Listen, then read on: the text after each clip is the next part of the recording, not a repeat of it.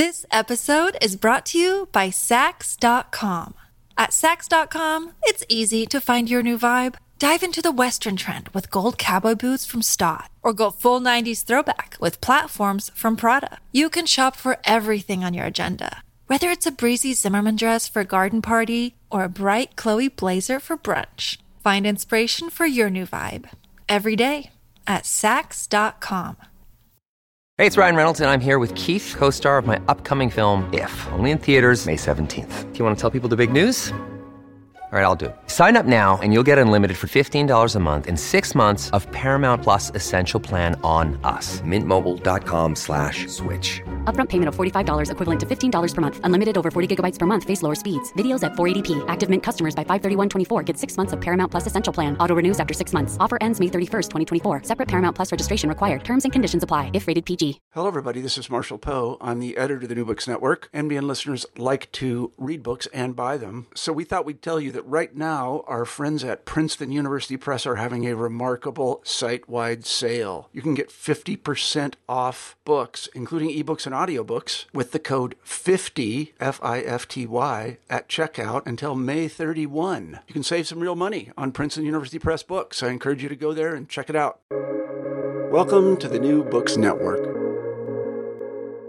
Hello and welcome to another episode on the New Books Network. I'm one of your hosts, Dr. Miranda Melcher, and I'm very pleased today to be speaking with Dr. Kelly Colvin about her book titled Charm Offensive, Commodifying Femininity in Postwar France, published by the University of Toronto Press in 2023.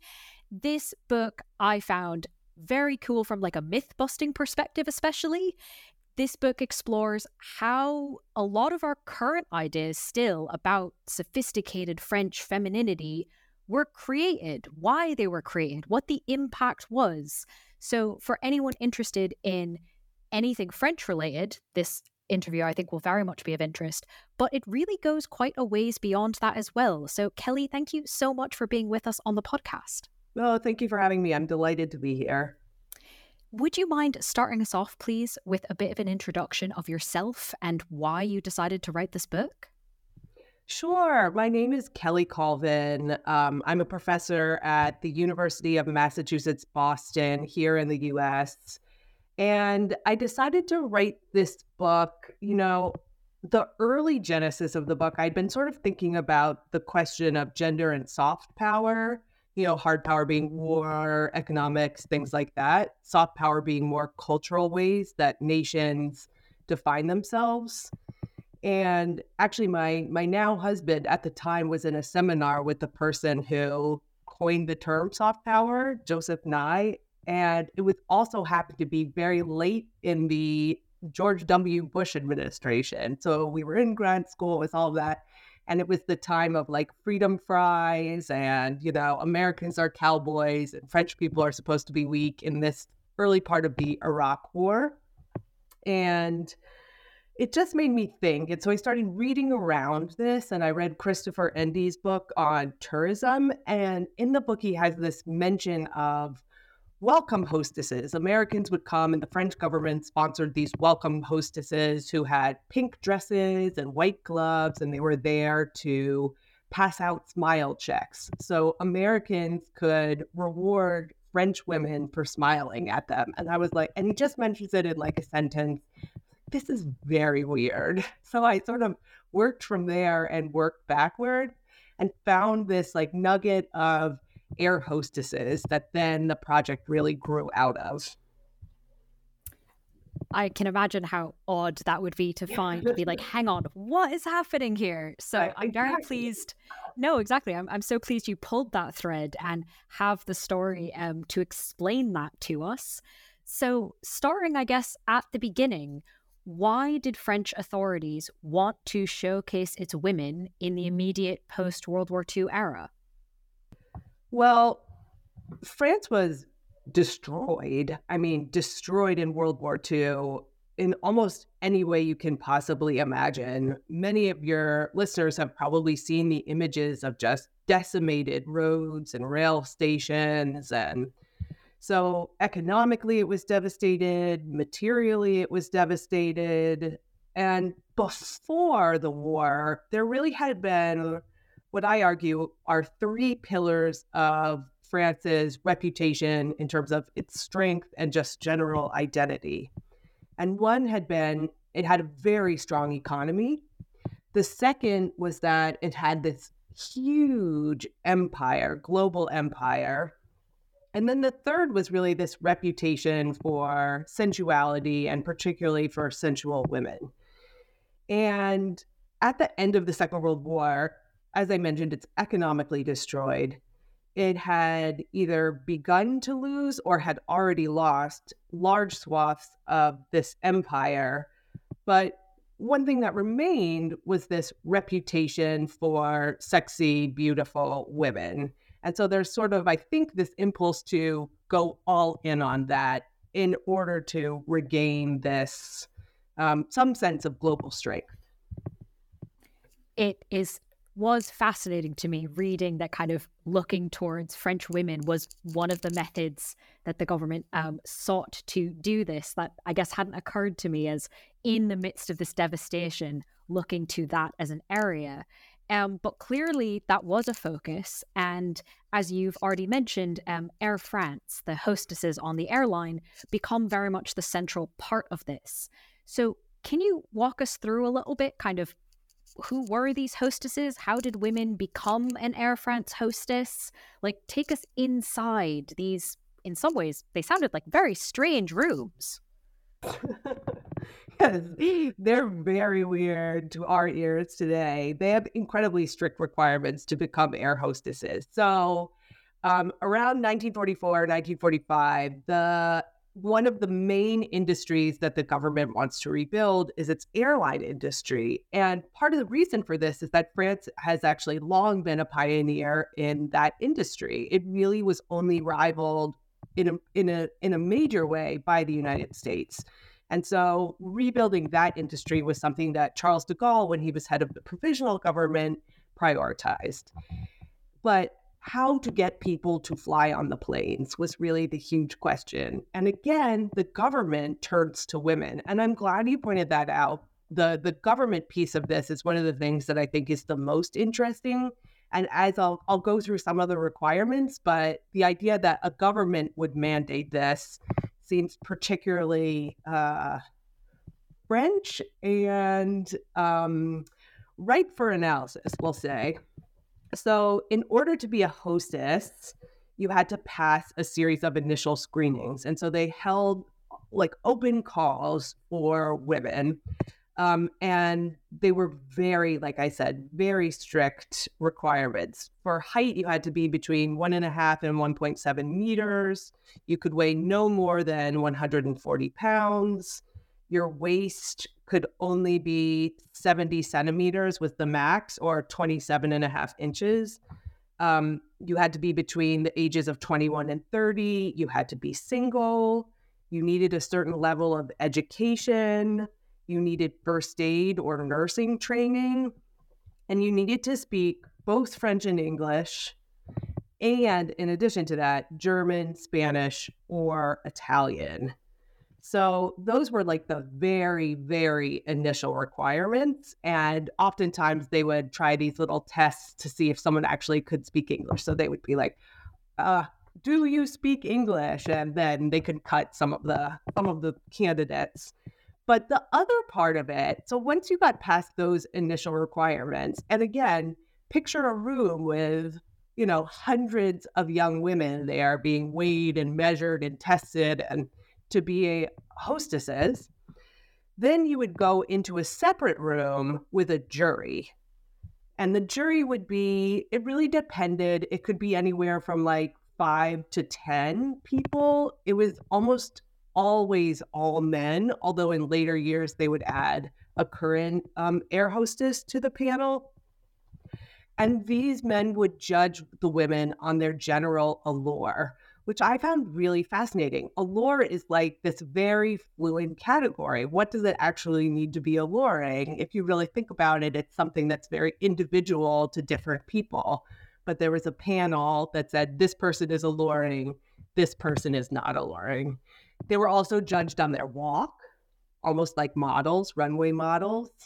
And then their bodies were again scrutinized. So even if they had passed the height and weight test, if there was some sort of what the jury would deem a misproportion, then she could not be a hostess.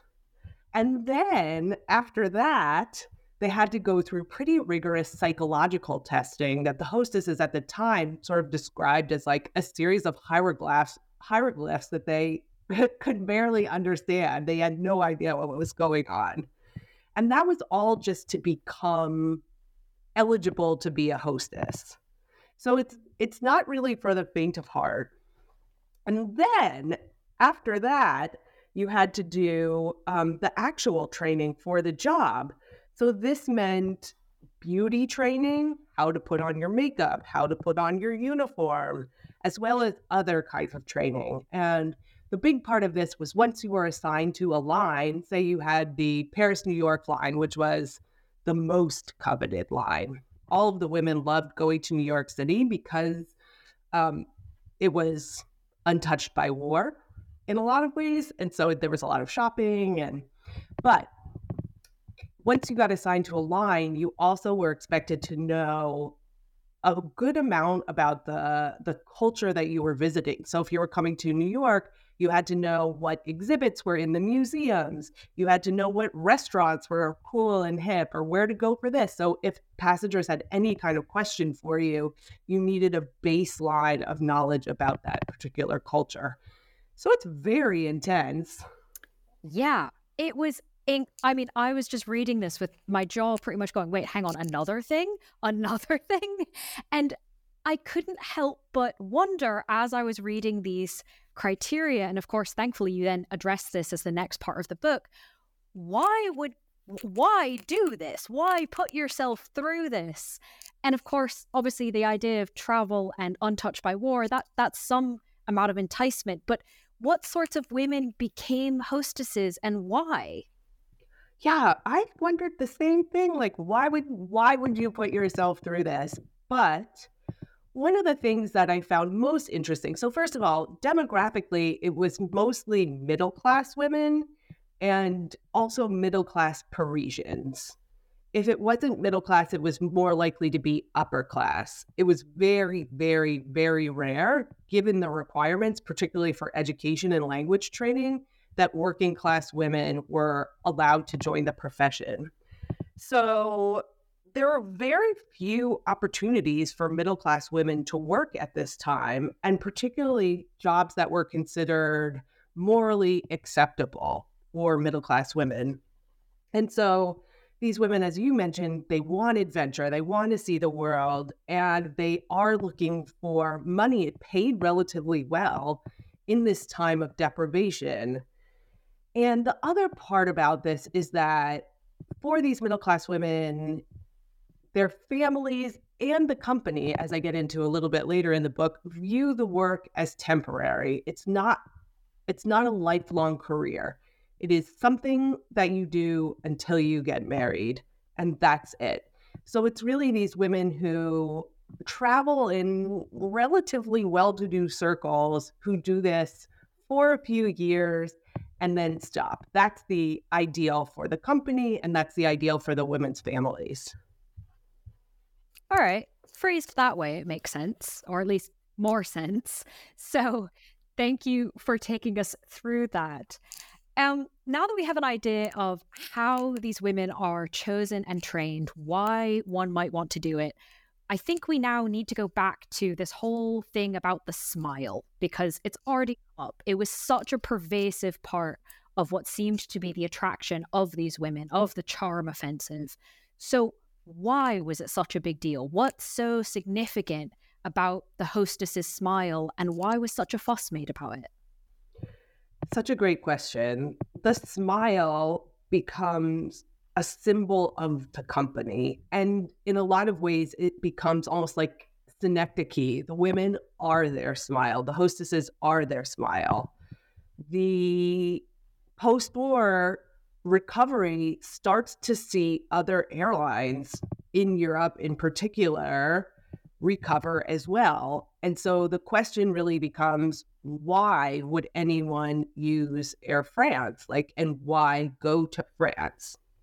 And what the Air France executives, who I should say at this point are actually ministers in the government, so it's very connected. So the Air France executives argue that the big reason that they would come to France and travel on Air France was the women and their smile, and that the women needed to be the people who welcomed people and attracted passengers to Air France, and by extension, France as well. But one thing that I really found interesting when researching this was looking into the concept of effective labor, which I had actually not ever really heard of before. And the idea is that, we're humans in the world. We go out, we order coffee, we do our jobs, we do this, we do that. We all have a public persona that we have to adopt to exist in the world. If we all said everything we wanted to, well, who knows? But we all act a little bit in our lives. But this is really another level, because this is a company and a government that is telling women that it is not acceptable to have any other, not just expression on their face, but a smile, but also it is that they should feel this internally as well. So it's controlling both the physical and the emotional lives of these women. And one of the things that I found interesting was the toll that it really took on the women. In some ways, it's not a fun job. Even then, when it was a little bit more glamorous to fly and there were fewer people on planes and better food and all of that, it still was very stressful and very difficult. And people had very high expectations of these women. And so the hostesses would have to deal with difficult passengers, as we'll talk probably a little bit later about. They had to deal with a lot of sexual harassment from passengers. Mothers had high expectations that the hostesses would simply take their children and watch them on the planes or prepare food like a la minute for them. So there were a lot of things that the women had to navigate, but they were never allowed to drop the mask of the welcoming smile. And in around, I think it was 1969, there was actually a big test of employees for Air France and their mental health. And it was found that hostesses were 7 times more likely to be grounded for mental health reasons than pilots who, as we know, sit in the cockpit and don't really deal with the passengers and don't have the requirement to constantly wear this smile.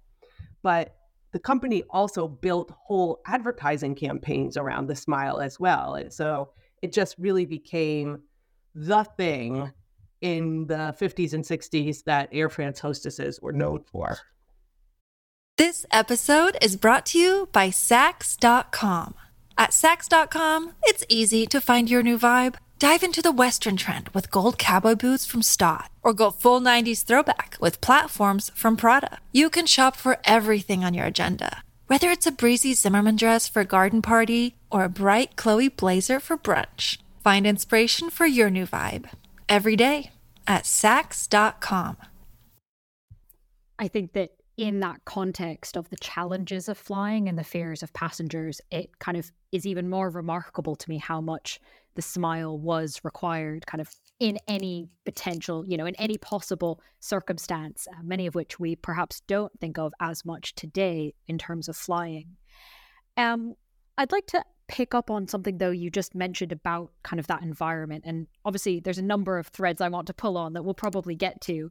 But to start off with, I think the element of sexual harassment, of sexuality, is very much part of this myth that in some ways we still have today. And I was honestly a bit surprised that the earliest portrayals of these stewardesses that you focus on in the book don't necessarily seem to be focused on the sexual side as much, but then that changes. So can you take us through kind of to what extent is this sexualized image that we might have now, has that always been the case? Why was or wasn't it? When did it change? Great question. So in the introduction to the book, I actually cite another scholar's work on the liberation of France. Her name's Mary Louise Roberts. It's a fabulous book. It's called What Soldiers Do. And she talks about how one of the unique qualities associated with the Americans in particular in liberating France is the amount of sexual assaults that they perpetrated. And it was not something, when they came on D-Day, it was not something that was seen on the Canadian side. It was not something that was seen on the British side. It was really specific to Americans. And she argues that the U.S. government, in its literature directed at potential soldiers and then already existing soldiers, literally seduced them with images of lascivious French women into fighting for the liberation of Europe. So at the very end of the war and in the liberation period, there was a lot of animosity between French people and Americans, in particular American officers who very rarely punished soldiers for this behavior. And so there was an assertion that, no, like French women are not lascivious. They're not just constantly having sex with whomever. They're good girls. But when the government needed to tap into a reputation in order to lure people, and again, it was really particularly Americans, to France, they do tap into it. But you're right, it's sort of more of a slow burn into it than one might expect. So in the initial iteration of the hostess, what she's really meant to do is recreate a home environment on the airplane, but like this idealized one, of like a man. It was usually male travelers in these earlier days of flying. And the idea was he was coming home to what in French is called the maîtresse de maison, which is literally translates to the mistress of the house. And she would pour him a drink and serve him food and see to all of his comforts. It's this, again, very idealized image of a home environment. She's always smiling. But as we move into advertising campaigns later on, there's a promise from the company of a sexual availability that comes into play. And the company ads begin to sell the hostesses' bodies as well. There's one I think it was in Vogue magazine that said something like, "Our lovely ladies are ready to pleasure our passengers." Or there was one that said like, "We are ready to deal with lots of affaires," which in French means business, but it also can have this double meaning of affairs. So the company really begins, I would say, in the later 50s, but really in the 1960s, to play with this idea of come to Air France, not just because we have the most beautiful, smiling air hostesses, but we also have the most sexually available ones as well. Which is, I think, some of what we still have today in a lot of ways. So it's fascinating to see kind of where that comes from.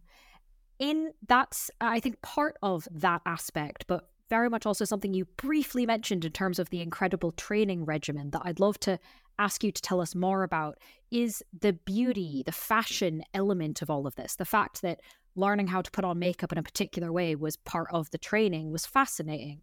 Can you tell us a bit about the role that these women and Air France more broadly played in the kind of wider popularity, I suppose, of French fashion and beauty in the post-war era?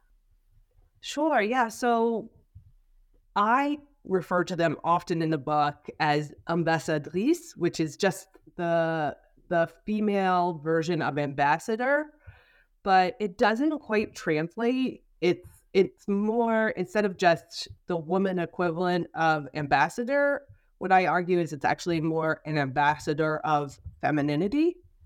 And in that way, the women are not political, they're not diplomatic, but their bodies become these transmitters of this idealized French femininity. And part of this has to do with their uniforms. Air France is really the first to kind of capitalize on clothing the hostesses in this industry that's so aligned with French national pride, the fashion industry. So they use these couture designers to dress the hostesses. So the idea, again, is this like perfect woman who's gliding around in this couture uniform on the airplane serving you drinks. But it's not just the uniform. You know, the hairstyle was really important. They had company mandated hairstyles. One very famously was called the tambourine, and it kind of looks like a tambourine under the cap that they used to wear.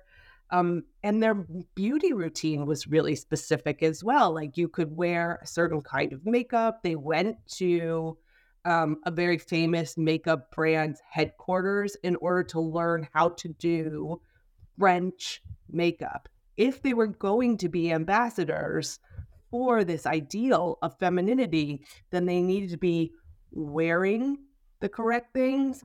Their bodies needed to be the correct shape. Their hair needed to be perfect, and their makeup needed to be perfect, because they weren't just themselves. You know, they were representatives of this nation that was counting on femininity to dig it out of this post-war hole. Which, I mean, just kind of all those things coming together is really interesting to think about. And I definitely had the mental image of kind of the troupe of stewardesses in their uniforms with the hair kind of marching through Paris to all go to the makeup headquarters and kind of what would have happened there. And speaking in some ways of kind of marching through places, I guess given what you've told us so far, it's not particularly surprising that this really caught a lot of attention, really made quite a large impact, so much so that it very quickly seems that it wasn't just Air France who had women who were doing these kinds of things. It very much spread beyond the airplane. Can you take us through a bit of how and why that happened? Sure. It's a huge success. As you might imagine, the program is an enormous success. And it's not just a success because the hostesses become renowned for their beauty and ability to kind of spread French greatness. It's a huge success because the airline benefits from it and the country benefits from it. So the government, I should go back and say Air France became, in terms of destination, the largest airline in the world during this immediate post-war era. The government orders the expansion of the industry. So it goes from these women on planes who are, serving the passengers, and then it expands out from there to the people who actually work the desks in the airport. So the public points of contact are all of these beautiful women. And then it expands even out from there. So you start to have hostesses, again, mandated by the government in train stations, in bus stations, in those visitor kiosks that you see in villages, in camping centers. I mean, really, like, cities had their own hostesses. You name it, a hostess was everywhere. And there's a really telling quote from a senator who talks about the success of the Air France air hostesses, who says, it would be great if every woman could be something like this. And I think about like the pressure that must have put on the women at the time, given what we know about the requirements to become an air hostess, the thinness, the linguistic capacity, the education, but really the general allure. What kind of pressure does that put on any given woman at any time to do that?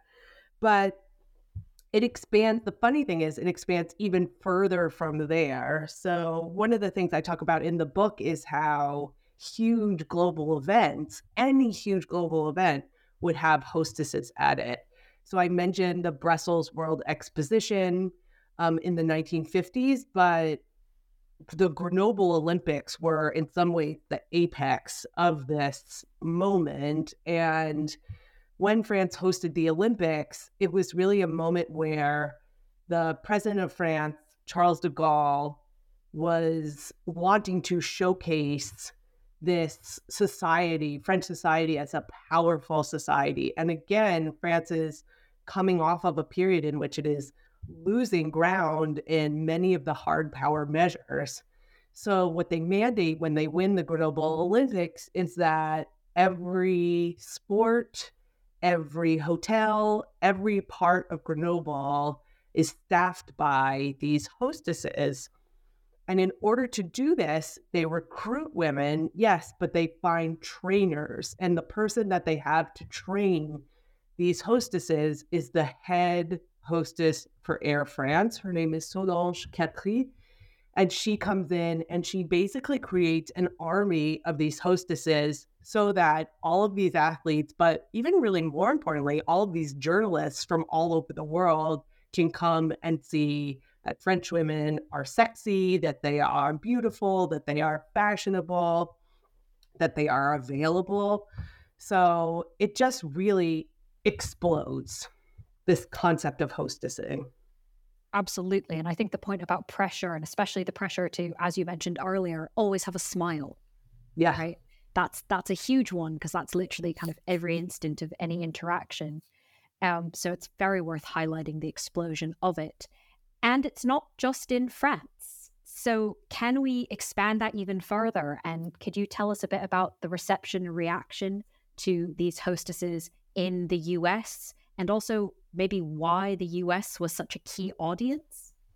Sure. Yeah, the US was really the main draw for the French at this time. And the reason is that the United States was the financial center of the world by this point. You know, like we know that, yes, it had started to move that way after World War I, you know, from places like London and Paris to New York. But in the interwar period, the US is kind of less interested in being involved in not just like global affairs, but also a little bit global financial affairs. After World War II, clearly a different story with the Marshall Plan and with many other things, but also like, you know, two giant wars destroying the infrastructure of Europe in less than, 30 or so years. Like that really changed the financial map of the world, and New York City really became that capital. And what the French want is dollars. Tourism already by 1946 is the second largest industry in France. And I should say, like, the industrial output of France after the war was something like 38% of what it had been in 1938. So it's pretty strikingly decimated. It's not just that it wants the American dollars, it needs the American dollars. And the way that they target American dollars is, again, through this tourism industry that has become so central to the French economy. So advertising campaigns for Air France are hugely important in trying to get Americans to come over. But also the idea that France is fancy, and France is beautiful women, and France is luxury goods, and France is fashion. And as I mentioned earlier, like, it's the women, it's these hostesses who can carry all of this on their bodies. So when you mention expansion, you're totally right. They send these hostesses not just on airplanes to sit in airports. These women go everywhere. They are in Dillard's department store in Atlanta selling Air France-inspired handbags. You know, they're in San Francisco. They're in Chicago at like a fancy polo event talking up the perks of travel to France. So they really target Americans They do detailed research, the government does, about how much money average middle-class Americans have, because that's a key shift from trying to attract upper-class Americans before World War II to really targeting middle-class people. So they do this detailed market research about how much money Americans have and should be spending, in their opinion, in Paris in particular, and they go after them, and they use these women, they send them everywhere to attract people to France. And so the concept of anything to do with France is somehow fancy or chic or mysterious.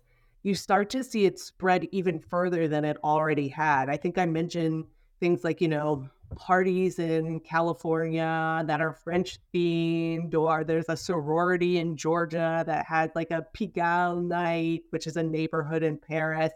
So it really becomes quite ubiquitous, this association of France with these beautiful, elegant women, and the hostesses are the key. That's, I think, really helpful to understand kind of just how big a deal it is, and also what the stakes are for why there's such an emphasis on this. And so I guess my question is, if that's what France is trying to get from this, what are the impacts? How, for example, is France described as a country while this is all kind of happening and becoming more popular? Like, does this have an impact on how France is perceived? Yeah, it's interesting because what I noticed over the course of this time period was that the country itself starts to become perceived as feminine, and just this incredibly strong link with these women and with these, luxury women's handbags, this luxury beauty industry, this fashion industry. It's very much geared towards women. And so the portrayal of France in the popular imagination becomes more feminine. So not only is France a place with beautiful and often very willing women in the popular imagination, it's also described as a woman more generally. There are lots of writers from around the world who start to talk about how Paris is a former lover that you just can't get out of your mind.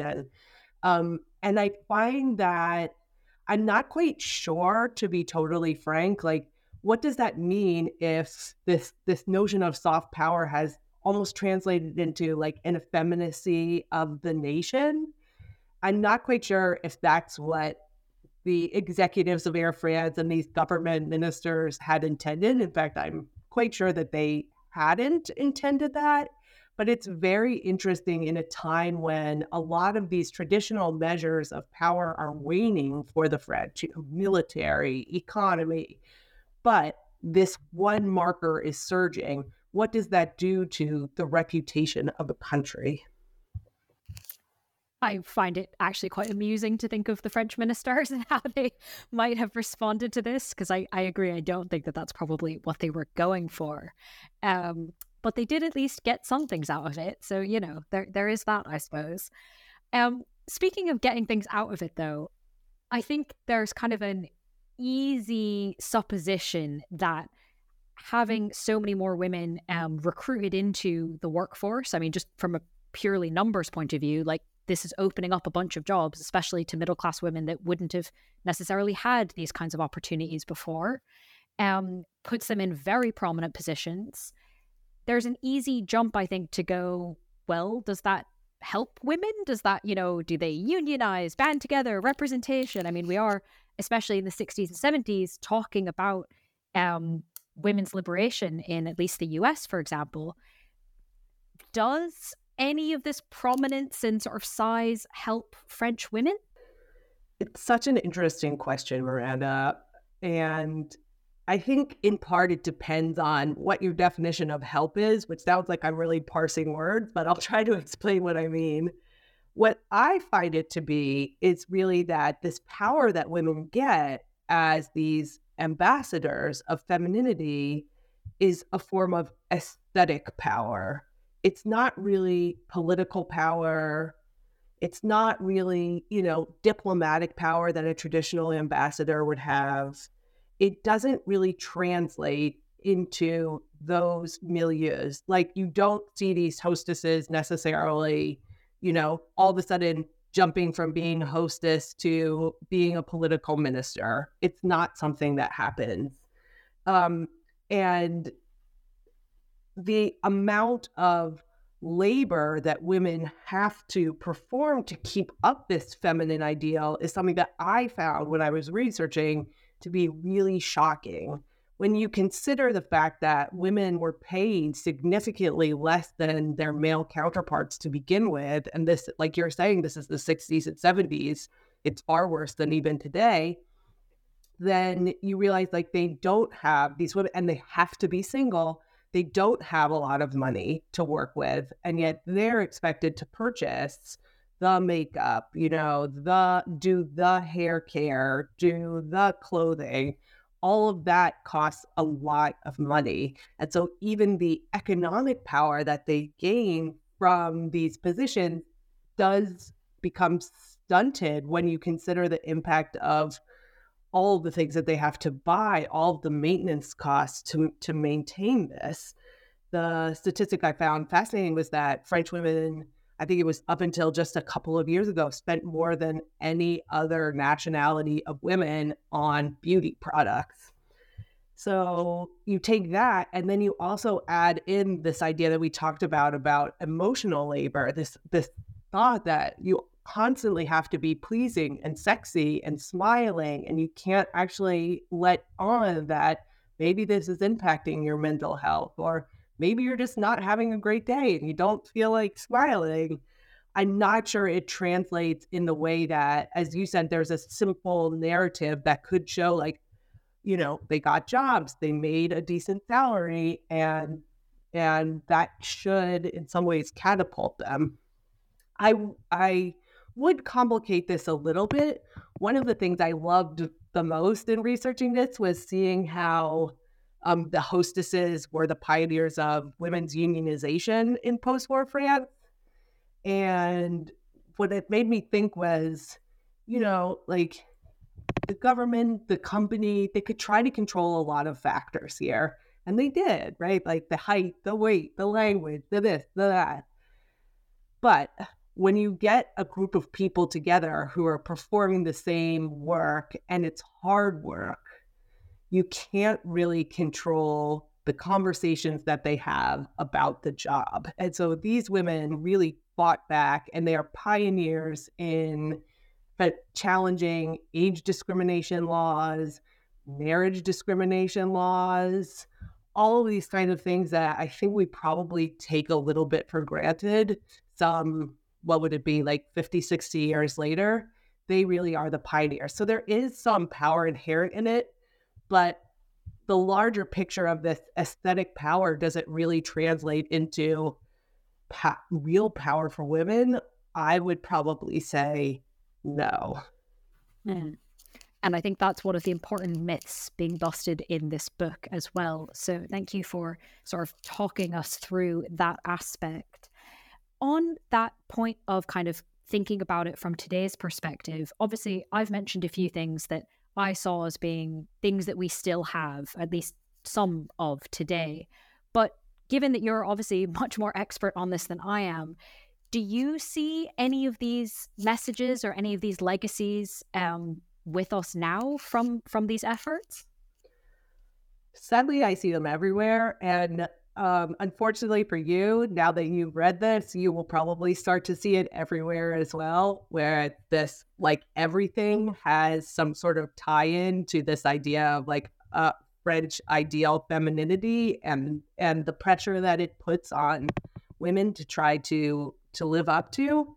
So in the conclusion, I really talk about how there's become this like cottage industry. I don't even know if you could call it, maybe it's called like a chateau industry. It's so big of not just creating this ideal femininity, but continuing to sell it and sell it hard. I don't know if you're familiar with like the self-help books that come out about French women all the time. But one of the most famous here was French Women Don't Get Fat. And it's sort of like how French women are able to eat what they want and never gain weight. There are books about parenting, how French babies and children are better behaved than other people's children. There are books about marriage, about how French women are doing this better. If you're on Instagram or any kind of social media, there's a lot on French girl chic. And what I really wanted to say, in some way, it's like, this is not natural. This is not biological. This is not innate. This is the creation of a company and really a government that is in crisis, that taps this population, that taps this idea of superiority and foists it upon the world. In so doing, it foists it upon French women on one side of the equation, that they have all of this pressure to live up to it. There's a lot on, I've actually been working on something about fat phobia in France and how intense it is and how it has really nationalistic tones. I was going to say undertones, but it's really just tones to it. But it also puts a lot of pressure on women who are not French, who are supposed to live up to this ideal that they just can never access because it's supposed to be so innate and almost like biological in origin. So I see it everywhere, and I find it to be really harmful. And I think taking something like this back to its creation and seeing like, what are the actual building blocks and why do people do this? Why do people create this ideal? And also who benefits from it? And probably more importantly is your question of who does not benefit from it. I find that to be really both fascinating and in some ways for me, like helpful of, oh, this is not real. None of this is really real. Like none of this is innate. No, that's I think goes back to what I was sort of hinting at right at the beginning of this book is about French studies and French history, but is also a lot broader than that. And in fact, in preparing for this interview, a friend of mine asked me kind of, oh, that book sounds interesting. What's it about? And in fact, the answer you just gave is sort of what I said is the main takeaway. It's about excavating where this idea comes from and revealing that it's much newer and much more manufactured than we think. And maybe that helps us challenge it a little bit. So thank you for kind of explaining that properly in a way that I couldn't. I do have one final question for you, though, despite kind of all the useful things you've already told us. I do have one more to ask. The book is obviously out. It's done. It's off your desk. Is there anything you might be working on now or next, whether or not it's a book, whether or not it's about Air France stewardesses, that you'd like to highlight for our audience? Well, happily for the hostesses, I am setting them aside for now. And like I mentioned, I'm actually I have two new projects that I'm working on. One is a little bit farther along, and that's about food and identity in very late 20th century France. And it's meant to kind of be like a shadow history of that time. And the idea behind it is that you see lots of women, as you mentioned before, this is a time in the 60s, 70s, although this book is sort of more 70s, 80s, when women are making lots of headway, particularly in the world of work, but also there's a pretty vociferous feminist movement. And food becomes a language that is used to debate that quote unquote progress. So the book talks a little bit about like, can women be great chefs? And there's a just really unbelievable misogyny associated with that. Like, I like women in my bed, not in my restaurant kitchen kind of comments.